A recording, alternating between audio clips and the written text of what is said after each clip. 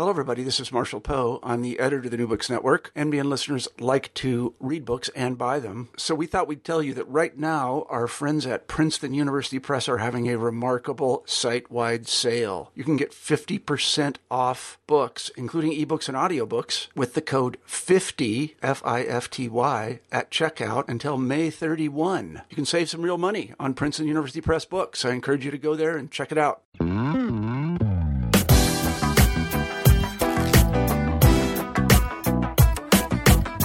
Contested and complicated histories create the best books. This is true for many volumes, and is certainly so for Jazz Dance, A History of the Roots and Branches, a recent work edited by Wendy Oliver and Lindsay Guarino. Picking up where Marshall and Gene Stearns left off over 2 decades ago, Oliver and Guarino bring to the field a book that culls together some of the best contemporary scholarship on the history, progenitors, and cultural forces that shape the uniquely American art form known as jazz dance. Created in part as a resource for students, the book is unique in its accessibility, diversity of authorship, and willingness to engage the complicated racial and social history of jazz dance. Wendy Oliver has been teaching and choreographing at Providence College since 1985 and is the director of the PC Dance Company. Dr. Oliver is chair of the Department of Theater, Dance, and Film and also runs the children's dance program on the Providence College campus. An active dancer and choreographer, Lindsay Guarino is assistant professor of music, theater, and dance at Salve Regina University and artistic director of Extension's Dance Company. On behalf of the New Books Network Dance Channel, I would like to thank you both for being here. We're so excited today to be talking to you about an amazing book and resource for the dance field, Jazz Dance, A History of the Roots and Branches. Wendy, I'm going to come to you first, and I'm wondering if you could just talk to our listeners a little bit about who the ideal audience is for this book, or who did you have in mind when you were thinking about developing this project? Well, the project came about because Lindsay and I both taught at Providence College at that time, and we realized that there was no appropriate book for our students in higher education. And we're talking mostly about beginning dance students, but even students who have had dance for many years but just haven't studied the history of dance. And we felt that there wasn't an appropriate textbook out there that would work for our students, and we wanted to see if we could provide something.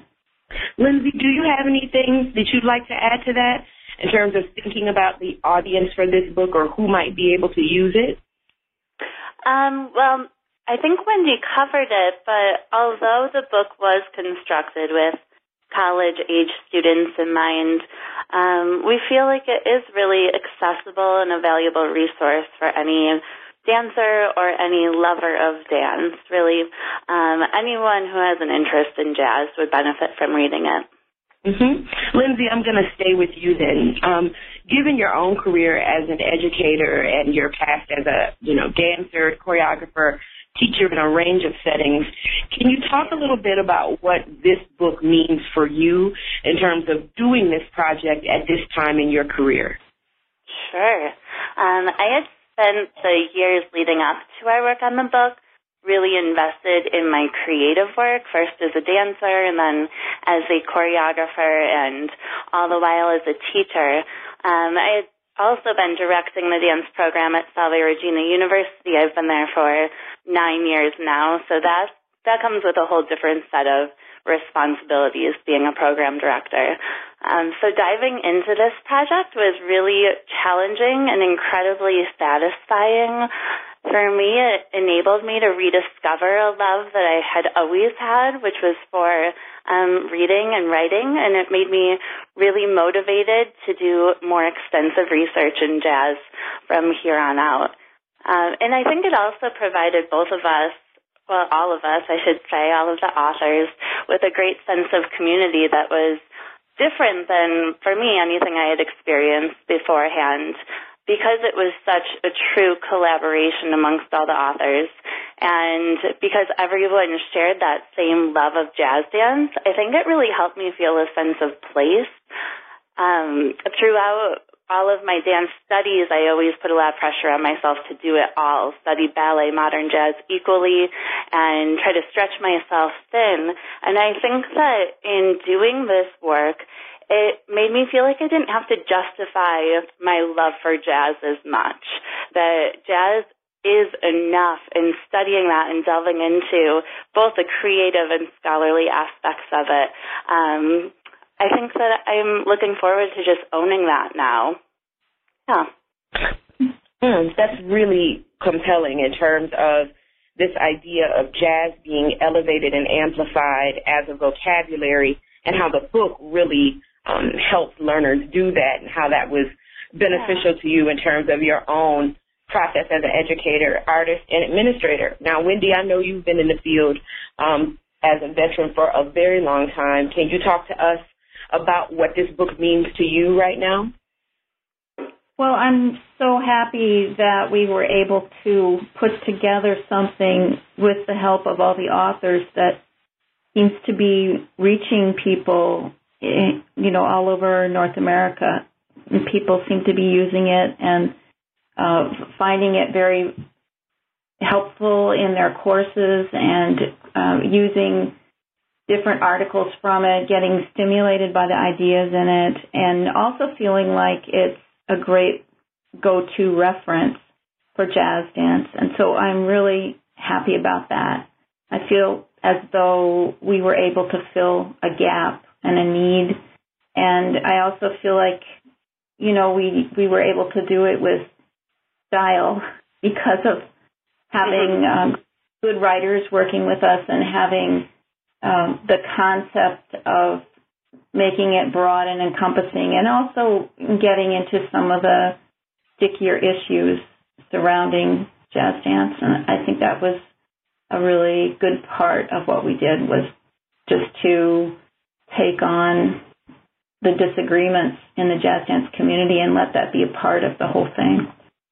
So we were able to have a conversation through the book. Mm-hmm. That's really helpful, Wendy. I want to stay with you on that point, especially thinking about some of those debates that are addressed in the pages of the text. Can you talk to our listeners a little bit about what you think are some of the distinguishing features of the book? Well, the book has 6 different sections, and we spend the first few chapters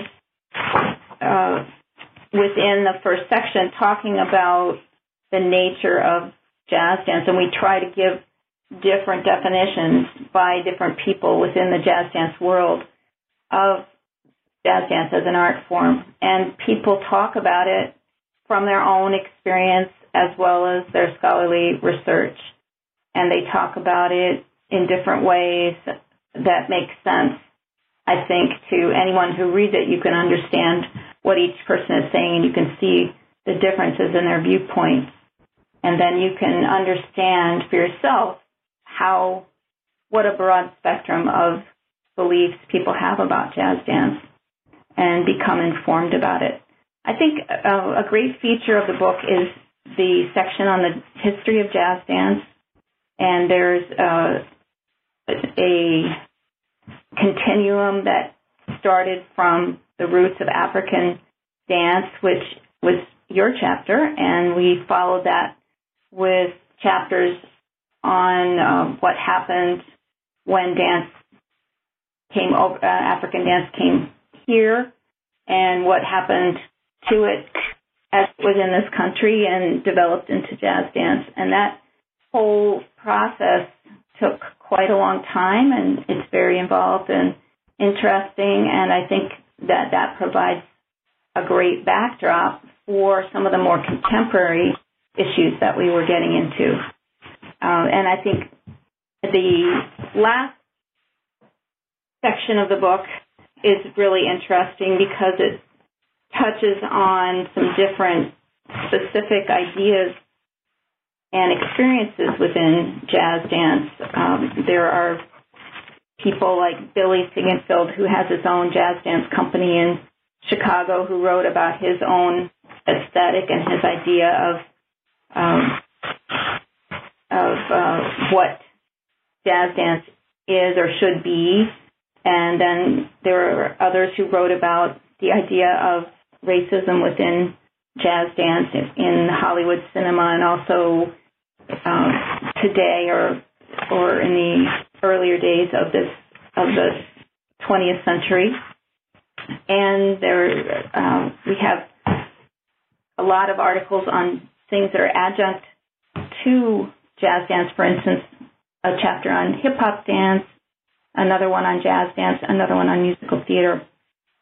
And all those are forms that are related to jazz dance. One of the things that I love about the book is this figure of a tree that shows the roots of jazz as well as the various offshoots that are related to the vocabulary. And just that image alone is a great kind of jumping off point, starting point for conversations with students and educators about their approach to teaching, thinking, dancing, and writing about jazz.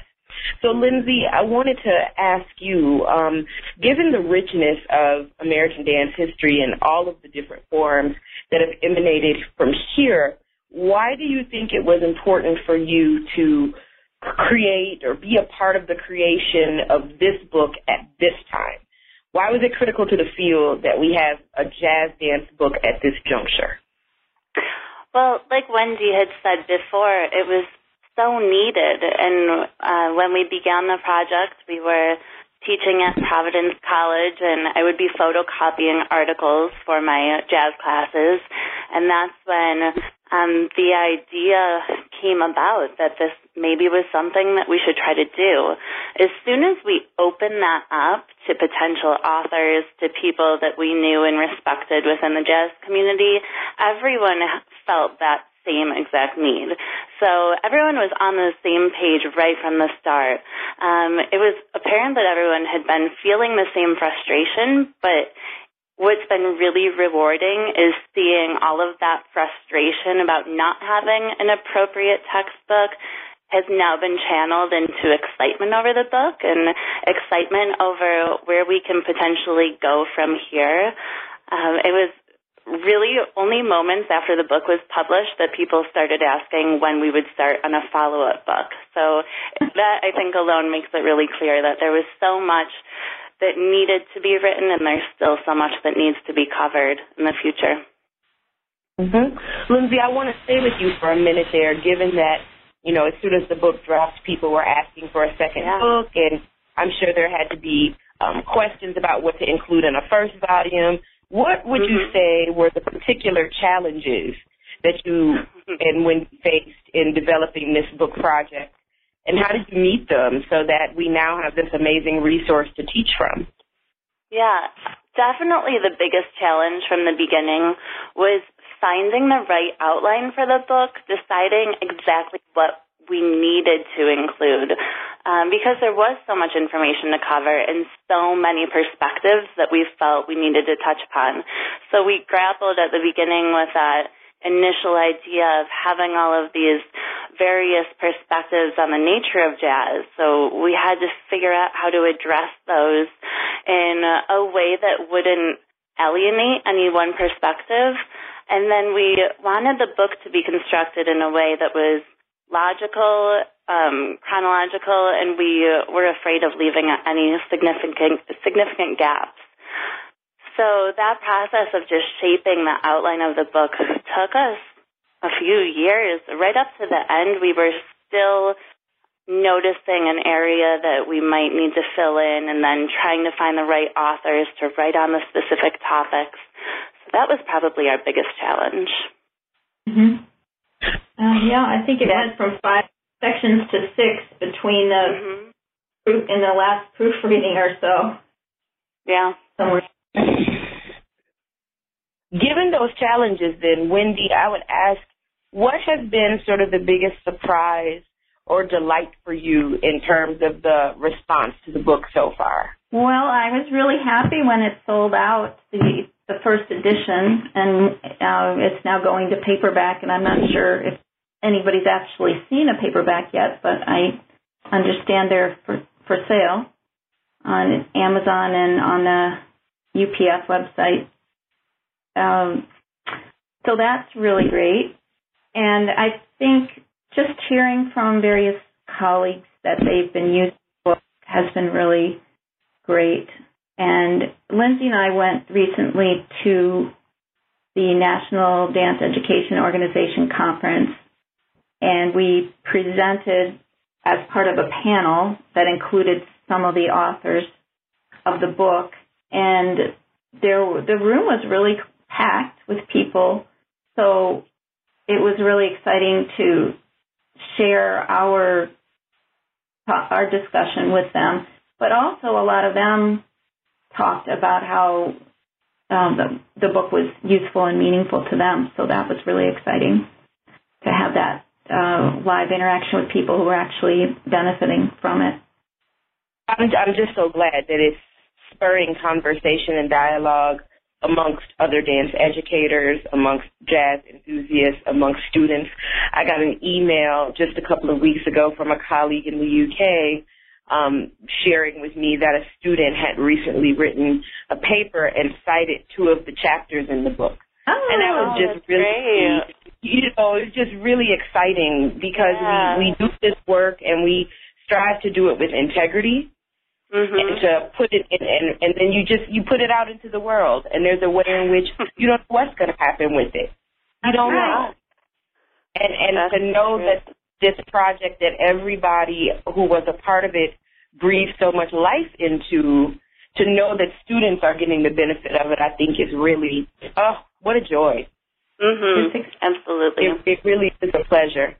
I'd like to ask you, Wendy, just staying with you for a moment, what's next for you? Do you have any other writing projects on tap that might be of interest to our listening audience? Are you working on something else right now? I am. I do happen to be working on another book, and I'm doing this project with Doug Reisner, who's published a lot on boys and men in dance. And the theme of the book is dance and gender. And we are working with a number of different authors. It's not so much like the Jazz Dance Project where there was an outline and certain things to cover. It was more of a situation where there was a call for papers on the topic, and we saw what came in, and we just made selections based on what people were interested in writing about. But the whole idea behind it is to share empirical studies, so studies where people are looking, say, just at adolescent girls in dance competitions and what their attitudes are towards femininity, and looking at boys and boys' dance classes and what their attitudes towards dance are. And then there's another study that looks at dance companies and how many companies there are headed by men versus women, and which one of those companies get more funding and more opportunities to perform in famous venues and things like that. So it's a lot of different kinds of articles, and some of them are about classroom situations, some about companies, some about different ways of teaching. Oh, there's one really interesting one in Australia where there was a man named Gareth Belling who is a choreographer, and he created a duet. Well, he created a few different pieces, but this duet, and his company performed it some nights with 2 men, some nights with a man and a woman, and some nights with 2 women. And then they did a survey, a quick survey that they gave to the audience and tried to determine what kinds of different reactions people had depending on who was performing in it. So that was really interesting. That sounds really exciting. Yeah, so it's just a lot of different things, but it's trying to take a snapshot of gender in dance today and see what's happening and where we are in terms of gender equity, but also just in terms of how much we're either complying with popular culture or working against it, or, what are people's attitudes towards those kinds of things and how that affects the dance world as a whole.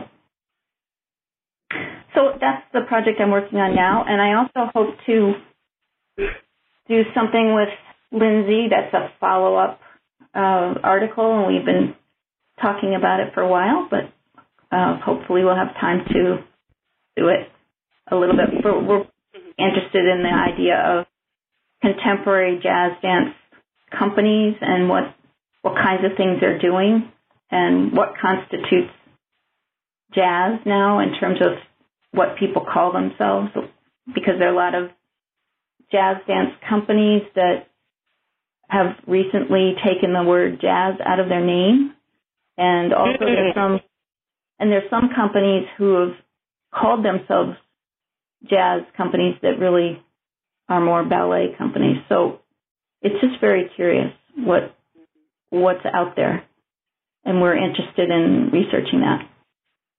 I have to say, as someone who comes from a competition background, I'm really interested in that in your project, as well as the whole thing about language and naming right now. I live in a city where our kind of major dance company in town has just changed their name pretty drastically from being known as from being known as a dance theater to being known solely as a ballet company, and the commitment around that and what that has meant in terms of how people are perceiving the company already has been really, really interesting. So that definitely resonates with me. Lindsay, are you working on anything right now that might be of interest to our audience? Any creative projects or writing projects on tap? Well, in terms of creative projects, I just finished a new jazz piece. It's titled Sirens, and it's a work on three ladies. It kind of has a nostalgic jazz era feel to it in the first section, but then it evolves into really loose, kind of loopy movement that's still rhythmic, but infused with more modern. So I'm excited about that. And I'm going to be hosting the first ever jazz-specific NDEO Special Topics Conference at Salve Regina University in Newport, Rhode Island in the summer of 2016. So we're just working on those conversations right now. We're hoping that it will... Yeah, go ahead. I hope it can come. Yes, we hope so. And we're hoping that it'll coincide with the Newport Jazz Festival. So in hopes that there might be some exciting collaborations there between jazz musicians and jazz dancers.